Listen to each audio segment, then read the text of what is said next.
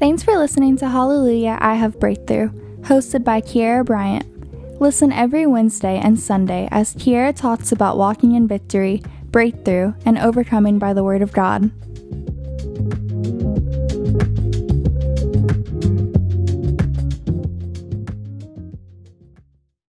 Hey everybody, happy Sunday. I hope you guys had a great week and I hope you guys are having an amazing Sunday. I have a continuance of Wednesday's word today. So I just wanted to come back on and talk to you guys about that. There are some things that I talked about that I didn't really complete I had things that were written down in my notes that I didn't get a chance to talk about. So I'm going to talk about those few things today, and especially because I got a little bit more clarity on what I'm going to be talking about today from another Pastor Adalis at Revival Today Church. So yeah, I'm going to be talking to you guys still about being redeemed, about our Redeemer, Jesus. But so a little backstory. If you haven't listened, I'm just going to recap. If you didn't listen to Wednesday's episode of the podcast, I highly recommend you go do that, because then you're going to know what I'm talking about. But I'm just going to recap a little bit of what I talked about and what's relevant in relation to what I'm going to be talking about today. So in Wednesday's episode, I talked about the difference between causative and permissive tense. So causative tense means when we're talking about it through the Bible, through the lens of the Bible and in relation to God. Causative would say God caused this thing to happen. Permissive would be to say God permitted this thing to happen. And while I was in Bible college, I got one of my textbooks, and it's the Bible Healing Study Course. I'm actually going to post this on my Instagram and probably an Amazon link to buy it. It is so good. If you are battling with a physical affliction and you want to be healed, I'm not saying that this book is going to heal you, but it's going to give you a lot of revelation. It's going to teach you a lot about healing and how to contend and how to have faith for your healing, and basically just knowing that it is God's will to heal you. And it's a pretty thick, it's not thick, but it's about 135 pages, 138 pages actually. And you can read some of Kenneth Hagin's stories and notes and whatever wisdom he wrote down here, and scriptures and things like that he has in here, and just really get it deep in you, because it's like a study course. It's literally a study course, like a study guide of healing scriptures and why you can believe, why you can have faith for healing, and just, I don't know, it's really good. So I'll link that. I'll either post it on my story or make an Instagram post about it. So if you don't follow the podcast on Instagram, go follow right now. It is at HIHB podcast. So out of this book, one of the first things that when I was doing this for school, that really stuck out to me, so today I'm basically going to be talking about Job. And Job is a book that a lot of believers have a lot of confusion about. Many believers have a lot of confusion about that book. Some people will say, well, God caused Job to blah, blah, blah. And some people will say, no, God allowed. And some people will say, no, God had nothing to do with that. And I'm one of those people where it's like, no, God didn't have anything to do with that. So yeah, I'm going to be going through that, and also look at the entire book of Job, because a lot of times, people will be like, well, what about Job? God struck Job with this sickness and he killed all his family members and blah, blah, blah. But it's like, okay, well, did you read the entire book? Did you read the whole thing? Did you see how the book of Job ended? So and just a disclaimer, I haven't even read the full book of Job. I've read the beginning, I've read parts in the middle, and I've read the end where God comes in and speaks to Job, and when Job gets everything restored back to him. Those are the parts of the book of Job that I've read. So I haven't read the whole thing through and through. So I'm not really an expert about Job, which is why I haven't really talked about it up until now. And still, I'm like, I don't want to talk about things that I don't know about, but I'm just literally going to be reading from this study course and then quoting back to you what Pastor Adala said that brought more clarity and revelation about the book of Job for me, because yeah. So if you're a new believer, I don't recommend you starting off in the book of Job. Like I said in the last episode, I definitely recommend you starting off in the Gospels, Matthew, Mark, Luke, and John. What I recommend to people is start off in the book of John. John is like a complete gospel, and Acts shows the church that we are today, because even though Matthew, Mark, Luke, and John are in the New Testament, Jesus still ministered under the old covenant. He ministered under the law. So we don't live under the law anymore. But it's just to get a good picture of Jesus and who Jesus is. That way you have a right image of who God is, because Jesus is the express image of God. Jesus is God. He's not the Father, but the Father and Jesus, their will is the same. God doesn't have a different will than another. God the Father doesn't have another will than God the Son. Jesus says, I can't remember. It's in the book of Matthew, when the Pharisees are saying that he's driving out demons by the power of the devil. And Jesus says, a house divided against itself cannot stand. So if God the Father, one part of the Godhead, and God the Son, another part of the Godhead, and obviously God the Holy Ghost is in that Godhead too, but Holy Spirit wasn't here on earth dwelling among men before Jesus died, or before Pentecost, before Jesus ascended to heaven and sent down Holy Spirit in the book of Acts chapter 3. So God the Father and God the Son cannot have two separate wills. Their wills are the same. Their goal is the same. They want the same thing. They're not divided, because a house divided against itself cannot stand. So it works that way in the kingdom of darkness, and it works that way in the kingdom of light. A house that is divided against itself cannot stand. So when you look at Jesus, you have to see Jesus as you see God the Father, because they are one. Jesus said, I am in the Father and the Father is in me. Now they have different roles. It's through Jesus that you're saved, but he says, pray to the Father in my name. So we don't pray to Jesus. I don't say, dear Jesus, when I pray. No, Heavenly Father, dear God, God. I call him by his name, whatever name. Jehovah Jireh, Jehovah Rapha, El Shaddai. We pray to God the Father in the name of Jesus.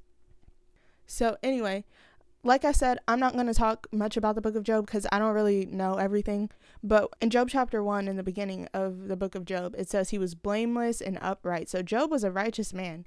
He feared God and he shunned evil. That's what the Bible says. So this is Job chapter 1. It says, there was a man in the land of Uz whose name was Job. I don't know if I said that right. Uz, don't know. And that man was blameless and upright, and one who feared God and shunned evil. And 7 sons and 3 daughters were born to him. All his possessions were 7,000 sheep, 3,000 camels, 500 yoke of oxen, 500 female donkeys, and a very large household, so that this man was the greatest of all the people of the east. And his sons would go and feast in their houses, each on his appointed day, and would send and invite their 3 sisters to eat and drink with him. So it was, when the days of feasting had run their course, that Job would send and sanctify them, and he would rise early in the morning and offer burnt offerings according to the number of them all. For Job said, it may be that my sons have sinned, cursed God in their hearts. Thus Job did this regularly. So I'm reading in the New King James Version. It's my favorite version to read out of, but if you didn't understand what it was saying, basically Job's sons would go out and eat and drink and have feasts, parties or whatever, and they would invite their sisters and they would drink, feast and whatnot. So Job said, maybe my sons have sinned, maybe they've cursed God in their hearts, so I'm gonna make these sacrifices just in case.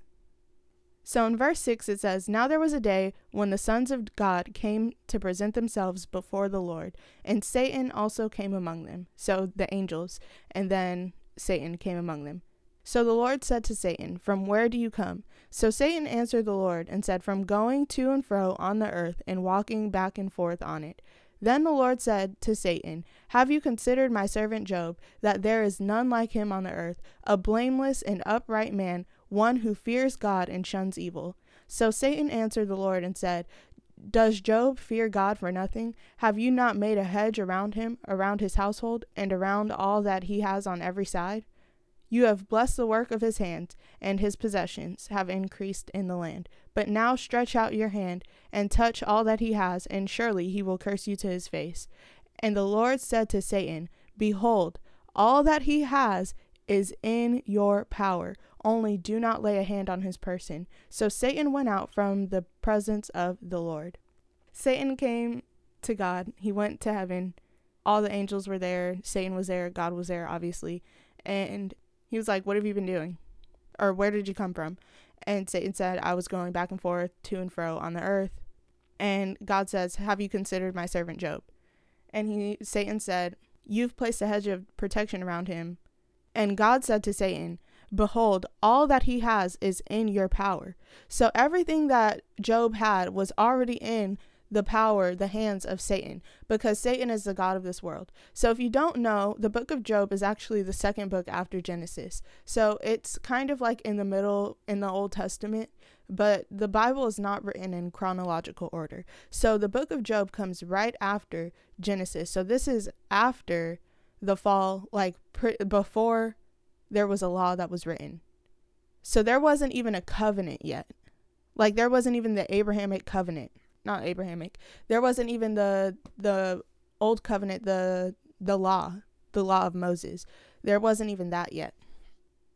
So basically, and I'm going to talk about it a little bit when I read out of this study course.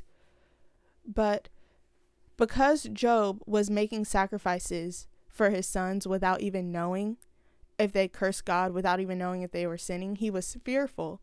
And this is why I was talking about the year of no fear so much in last week's episode at the beginning, because when you are living in fear, when you speak fear, when you live in fear and walk in fear, you are a walking open door to the enemy to have a field day in your life, which is exactly what Satan did to Job. He had one open door Job had, and Satan had a field day in his life. And all he would do was speak fear, and all he would do was speak things that weren't true. And that's why it's important, because there was no word. There wasn't a word yet. Like there wasn't a Bible. Job had really, honestly, like not a lot to stand on. The Bible wasn't written until, the Torah or the whatever, it wasn't written until Moses. And Moses is in the book of Exodus. And you can look it up for yourself. But the book of Job comes right after the book of Genesis, chronologically, and Exodus comes after the book of Job. So there was no word, and that's why it's important to have the word in you, because this is how Satan works. If you don't know the word, he's going to come for you. He comes for you even if you do know the word. Jesus was the word, and Satan came for Jesus. Jesus was literally the word of God. In the beginning was the Word was with God, and the Word was God. That's what John 1:1 says about Jesus. Jesus is the Word, and Satan still came to Jesus and tried to tempt him. So if you think that he won't do it to you, sadly, you're mistaken. But anyway, so I'm just going to read this really quick. This is Kenneth Hagin writing this, and powerful, anointed, faith-filled man of God. If you don't know who Kenneth Hagin is, or if you never listened to Kenneth Hagin, I highly recommend it. His sermons, a lot of his sermons are on YouTube. You can just look up Kenneth Hagin sermons, and they build so much faith. So yeah, you should do that. And he also has a very powerful testimony, because he was sick for a portion of his life, and he used this stuff to get healed. He used the Bible, the Word of God, as we all should. So it says here, God doesn't use sickness and disease to teach his children a lesson. But God made Job sick, someone said. No, he didn't. The devil did. Yes, but God gave the devil permission. True, but God didn't commission it. You see, God will permit you to rob a gas station, but he won't commission you to do it. No, the Bible is plain about why sickness came upon Job. Job had said, "The thing which I greatly feared is upon me, and that which I was afraid of is come unto me." And that's Job 3:25. So he himself had opened the door to the devil by being afraid. Bible scholars agree that the entire book of Job took place in 9 to 18 months. And in chapter 42, you can read about the works of God. For example, Job 42:10 says that God turned Job's captivity. That means when Job was sick, he was in captivity to the devil. When he was in poverty, he was in captivity to the devil.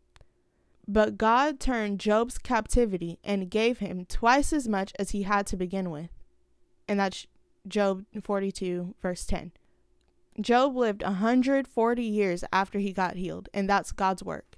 So that's what Kenneth Hagin says about Job's story. So Job doesn't end in the middle of the suffering, in the middle of Job's suffering. Job doesn't end after Satan successfully stole, killed, and destroyed whatever it is that he had from Job. Remember, the only reason that Satan comes, there's not any other reason for the enemy to come. John 10:10, the thief comes only to steal and kill and destroy. I have come to give you life and more abundantly. So Jesus is saying that the thief only comes to steal, kill, and destroy. That's the only reason why Satan comes. He doesn't come for any other reason. So if there's something that is something that has been stolen from you, something that, or someone that's been killed or has died, obviously that's the enemy killing them, or something has been destroyed, those are works attributed to the enemy. All of those things happened in the book of Job. But in chapter 42, verse 10, I'm going to read it for you guys. It says, "And the Lord restored Job's losses when he prayed for his friends. Indeed, the Lord gave Job twice as much as he had before." So if you don't remember what Job had before, let me take you back to the beginning of the book of Job, and we're going to read it. It said, he had 7 sons and 3 daughters. So twice as much as 7 sons and 3 daughters. So he had 14 sons and 6 daughters. And all his possessions were 7,000 sheep. So in the end, Job 42, in the end of the book, after all of this stealing, killing, and destroying was said and done, Job had 14,000 sheep. It says in the beginning he had 3,000 camels. So in the end he had 6,000 camels. In the beginning it said he had 500 yoke of oxen. So in the end he had 1,000 yoke of oxen. And 500 female donkeys is what he had in the beginning. And he ended up with 1,000 donkeys. And he had a very large household, so that this man was the greatest of all the people in the East. So everything that Job had in the beginning, which he had a lot to begin with, everything that got stolen from him was restored back twice as much as he had before. So he got double in the end. And people don't talk about that. People like to talk about, well, Job, the Lord gives and the Lord takes away. No. I've talked about it before and I'll say it again. Just because somebody said something in the Bible does not make it a true statement. So to some people that may sound a little blasphemous, but there's this concept that God put in his word in 2 Timothy chapter 2 verse 15, and it says, "Be diligent to present yourself approved to God, a worker who does not need to be ashamed, rightly dividing the word of truth." So there's this concept that God put in his word called rightly dividing the word of truth. So all of the Bible is truth. Everything in here is a factual statement. Everything in here factually happened in the Bible. It is true through and through. But just because something is written down in the Bible does not mean this should be applicable to my life. We can learn from other people's mistakes in the Bible. We can learn from what people did in order to not then go out and do them. But the Lord gives and the Lord takes away is not in his character. Who takes away? What is taking something away? That sounds a little bit like a thief. It sounds a little bit like somebody stole something. So Job said that the Lord gives and the Lord takes away. But that's not true. Because in John 10:10 it says the thief comes to steal, kill, and destroy. And then Jesus says, I have come to give you life and more abundantly. So am I going to believe the words of a man who got everything stolen from him? Yeah, he was righteous, but he wasn't redeemed. And his righteous was earned and temporal by the sacrifices that he had to make. Or am I going to believe the literal Son of God? I'm going with the Son of God. And not to say that because it's in the Bible, it's true. What happened in the Bible is truth. I'm not denying that Job didn't say that. I'm just saying that it's not God's character to steal, to take away. God doesn't take things away because he's not a thief. If God is the one who's the author of life, if God is the one who knit your children in their mother's womb, if God is the one who breathed life into them, why would he give them life and take that life away? That doesn't make sense. It's so schizophrenic to think that God would do something like that. God does not take away your children. God does not take away the things that he gave life to. He loves lives. He loves babies. That's why Christians fight so hard to end abortion. Because God loves children. He loves children. When Adam and Eve, he said, be fruitful and multiply. And yes, that's not just in relation to kids, but he wanted them to have a lot of babies to fill the earth. Think about all the kids in the Bible that God used in such powerful ways. And if they had never been born, they wouldn't have been able to be used like that.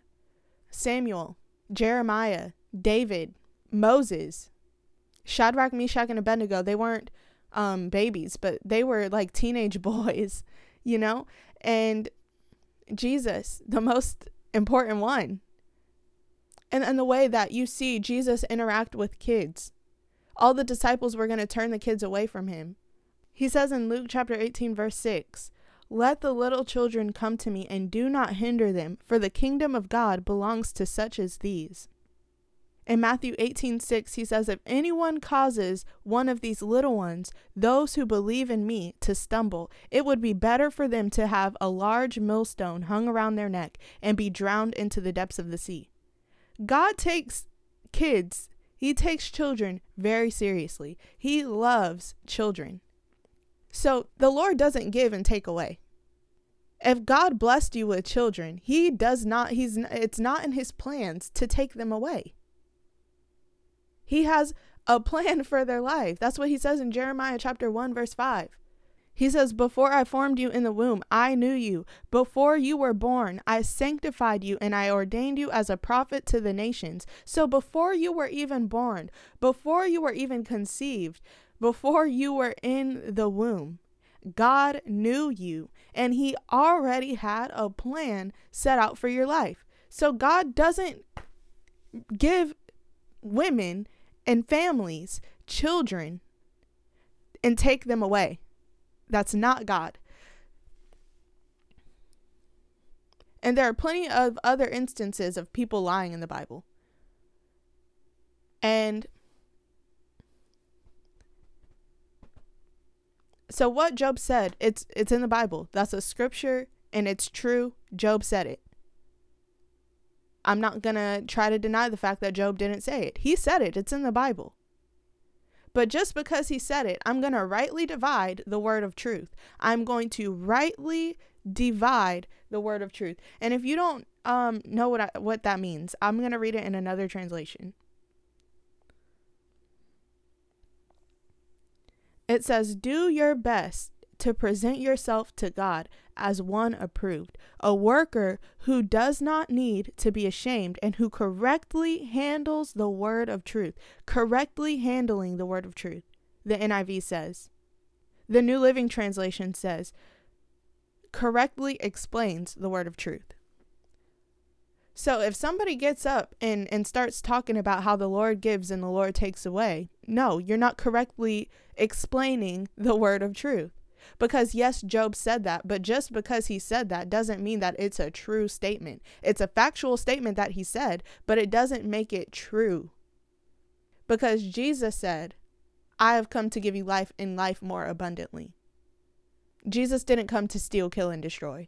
So God can't come to steal, kill, and destroy. Because again, that's a house that's divided against itself. So if Jesus was down here saying, I've come to give you life and life abundantly, and God up in heaven is like, no, I'm trying to steal from them.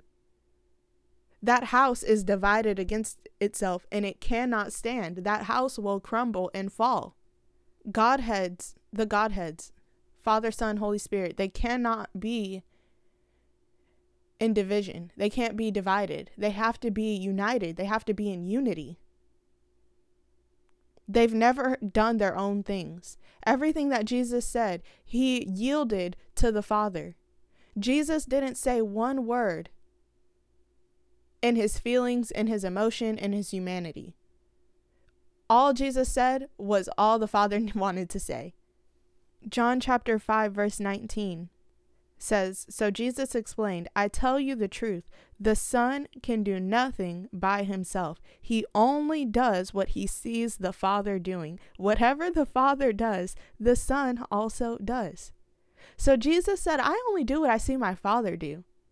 So if God was down here if God was up there stealing, killing, and destroying and striking people down with plagues and disease and sickness and poverty and lack and whatever it is, if God was up in heaven doing that and Jesus saw him doing that, Jesus would come down here on earth and he would lay his hands on healthy people and make them sick and die. And actually, I'm going to read you guys something that happened where people thought that Jesus did stuff like that, where God does stuff like that. So Luke chapter 9, verse 51, I'm going to read from verse 51 down. It says, now it came to pass, when the time had come for him to be received up, that he would steadfastly set his face to go to Jerusalem, and sent his messengers before his face. And as they went, they entered a village of the Samaritans to prepare for him. This is talking about Jesus, the hymn. But they did not receive him, because his face was set for the journey to Jerusalem. And when his disciples, James and John, saw this, they said, Lord, do you want us to command fire to come down from heaven and consume them, just as Elijah did? But he turned and rebuked them, and said, you do not know what manner of the Spirit you are of. For the Son of Man did not come to destroy men's lives, but to save them. And they went to another village. Jesus said, you don't know what manner of the Spirit you are of. You don't know that does not come from my Father's Spirit. He said, you don't know what kind of spirit you are of. He did not come to destroy men's lives, but he came to save them. Jesus is very consistent through and through. He doesn't switch up. He's the same yesterday, today, and forever. God is the same yesterday, today, and forever. He said that he's not a man that he should lie, nor the Son of Man that he should repent. He doesn't change his mind. He doesn't go back on his word. He's not a man. He doesn't do things like that. He's not a human being. He's consistent. So, anyway, I don't know how we got here, but we were talking about Job. Oh, yeah. Job was amounting the works of the devil to God. He was giving God the credit for Satan's work. And of course, we know that Job didn't have the word of God, so he didn't know. But if you don't know something, don't speak about it. And we learned that from the book of Job, because God came back and he rebuked him. He said, were you there when I formed the foundations of the earth? Who are you? Who are you? You don't know. In Job chapter 38, it says, "Then the Lord answered Job out of the whirlwind, he said, who is this who darkens the counsel by words without knowledge?" The Amplified says, "Who is this that darkens counsel, questioning my authority and wisdom by words without knowledge?" Job, you don't know what you're talking about. You're darkening my counsel. You're questioning my authority. You're questioning my character. He said, "Now prepare yourself like a man. I will question you, and you shall answer me. Where were you when I laid the foundations of the earth? Tell me if you have understanding. Who determined its measurements? Surely you know. Or who stretched the line upon it? To what were its foundations fastened? Or who laid its cornerstone? When the morning stars sang together, and all the sons of God shouted for joy? Or who shut in the seas with doors, when it burst forth and issued from the womb? And when I made the clouds its garment, and thick darkness its swaddling band? When I fixed my limit for it, and set bars and doors? When I said, this far you may come, but no further, and here your proud waves must stop? Have you commanded the morning since your days began, and caused the dawn to know its place, that it may take hold of the ends of the earth, and the wicked be shaken out of it? It takes on form like clay under a seal, and stands out like a garment. From the wicked their light is withheld, and the upraised arm is broken. Have you entered the springs of the sea, or have you walked in search of the depths? Have the gates of hell been revealed to you, or have you seen the doors of the shadow of death? Have you comprehended the breadth of this earth? Tell me if you know all of this. Where is the way to dwelling of light, and darkness, where is its place? That you may take to its territory, that you may know the paths to its home. Do you know it? Because you were born then, or because the number of your days is great? Have you entered the treasury of the snow? So God just goes on and on and on, asking him questions. Do you know this? Do you know that? How did this happen? How did that happen? You know everything. You're talking, but you're lacking wisdom. You're speaking on something, but you lack wisdom. So God asks him all those questions, and Job has no answer. Job's response to God is, "Behold, I am vile. What shall I answer to you? I lay my hand over my mouth. Once I have spoken, but it will not answer. Yes, twice, but I will proceed no further." The Amplified says, "Behold, I am of little importance and contemptible. What can I reply to you? I lay my hand on my mouth. I have spoken once, but I will not reply again. Indeed, twice I have answered, and I will add nothing further." He had nothing to say. Because it's like, yeah, you're right. I wasn't there in the beginning. I wasn't there when you formed the foundations of the earth. I wasn't there when you set the wind and the waves in the sea and put water here, put stars in the sky. I don't know. I wasn't there. You think you know so much about God, and you talk out of the side of your neck, and it's like, actually, I don't know. I actually don't know. So that's basically what happened to Job. But in the end, he got restored double, twice as much as he had before. So the thief came to steal, kill, and destroy. Job still had his life in the end. The devil wasn't able to kill Job, but God restored back to Job twice as much as he had before. Twice as much as he had before, God restored it back to Job. But people don't like to talk about that part of the story. People don't like to talk about that part. That in the end, Job got everything restored back to him double. They want to talk about Job going through the sickness. They want to talk about Job being stricken with boils and his family killed and his wife and his friends accusing him. They want to talk about all of that, but they don't talk about God restoring everything double to Job. Evangelist Jonathan Shuttlesworth, he says this. And I wholeheartedly agree with him when he says that the book of Job is depressed Christians' favorite book of the Bible. If you start talking about healing to a Christian that doesn't believe that you're healed by faith, that you can be healed by faith, and that it's not just one off chance move of God that you are healed, but it's by your faith. When you put responsibility on a person, people like to say, oh, well, what about Job? Or that God doesn't strike people with disease. They say, well, what about Job? God did this to Job. God allowed Job to go through this. When you are victorious, you look at the book of Job in a different way. But when you are a defeated Christian, when you feel like the enemy can beat you up, or when you feel like God can beat you up, you love the book of Job. The book of Job is your strong arm. It's like the source of peace for those kinds of Christians. So anyway, all that to say, this one thing that I did not know about the book of Job, and I feel kind of dumb, but it's okay, because I haven't read it yet. Pastor Evangelist Adalis Shuttlesworth, she was talking about healing, like she's calling them Bible basics. She's going through and their AM or their morning broadcast, she's going through the doctrine of healing.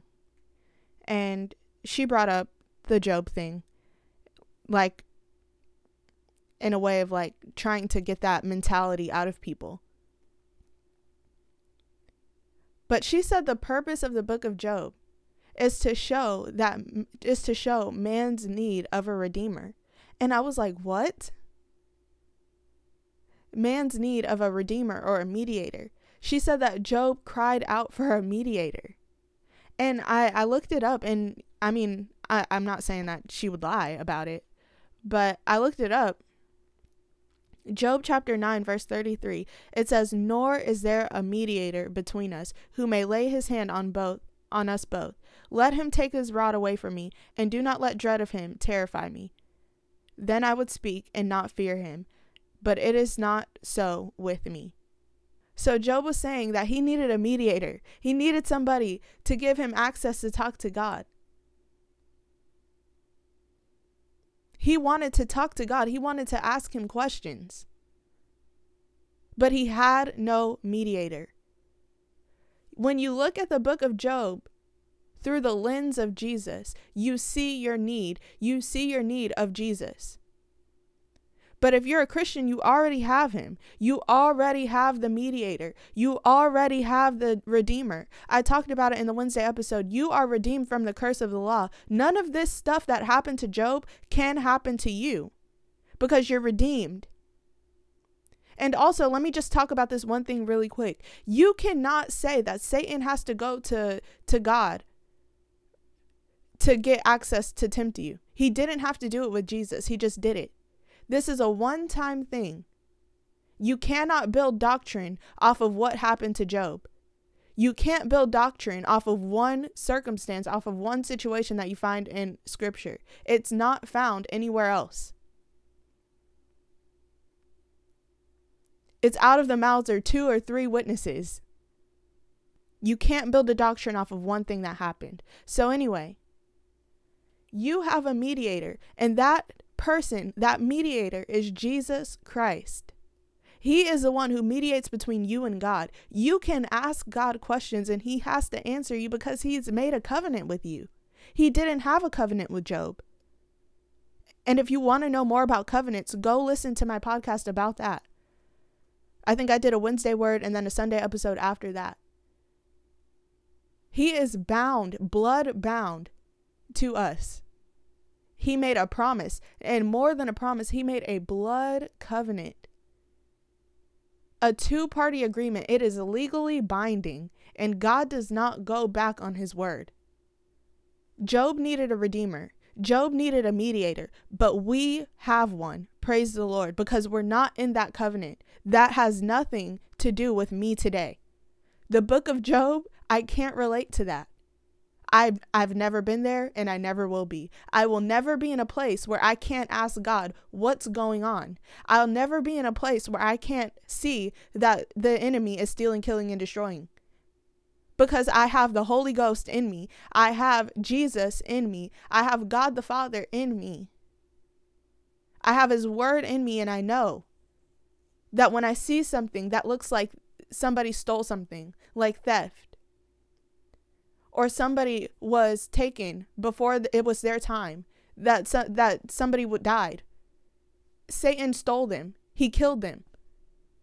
When stuff is going wrong, when things look like they're destroyed, or if he tries to destroy my faith, which he can't do, I know that it's the devil. But God never leaves us. He promises to never leave you, never forsake you. He literally can't. Holy Spirit is in you. And if you don't know that you know that you know that you have that relationship with God, and you feel like you can't talk to him, you feel like you're unworthy, you need to get right with the Lord. If there's sin in your life, if you've never repented of your sins, today is the day that you can do that. Today is the day of salvation. Don't put it off for tomorrow. So if you want to pray that with me, do that right now. Just repeat this prayer after me. Say, Heavenly Father, I admit that I have sinned. I believe in my heart that Jesus is your Son and you raised him from the dead. I confess with my mouth that Jesus is my Lord and my Savior. Holy Spirit, come into my heart. Give me the strength and the power to live for you for the rest of my life. In Jesus' name, amen. If you have prayed that prayer, you are now a son or a daughter of the Most High God. You are redeemed. You are restored. Jesus Christ was successfully your mediator. He mediated between you and God, and he still does that. You pray to the Father in Jesus' name. He's our mediator. He's your redeemer. God doesn't remember anything, none of your sins that just happened before you started listening to this podcast, that just happened before you prayed that prayer. You are a new creation. Praise the Lord. Thank you guys so much for listening. Go listen to those podcast episodes that I mentioned. Go listen to the Wednesday Word from last week, and let me figure out the names of the other ones too. It's called Covenants and Promises. I think you guys should go listen to that and find out more about covenants. And also listen to the Wednesday Word Salvation.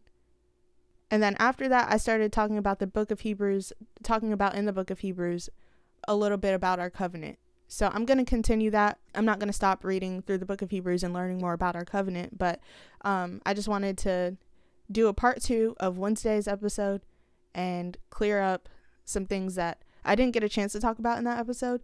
I know that it's really important that you have a good understanding about what happened in the book of Job and what happened in his story and stuff like that, because that is a book that a lot of Christians are confused about. And remember that fear is the opposite of faith. So if there is a fear in your life, if there is, like what Job said, the greatest fear has come upon me. He opened a door of fear, and that's how the enemy was allowed to have a field day in his life. You need to get rid of fear. You need to get rid of doubt, because it will literally cripple your faith. So if you are done with fear, if you made it up in your mind, I'm done with fear, you have to go listen to all of the episodes of Your Year of No Fear. Read your Bible, because that's going to build faith, because faith comes by hearing, and hearing by the word of God. Again, follow the podcast on Instagram, and I have an Instagram highlight of the Year of No Fear Bible verses that I've done up until this point. So thank you guys so much for listening. I love you guys, and I hope you guys have a great week, and I'll talk to you guys on Wednesday. Bye.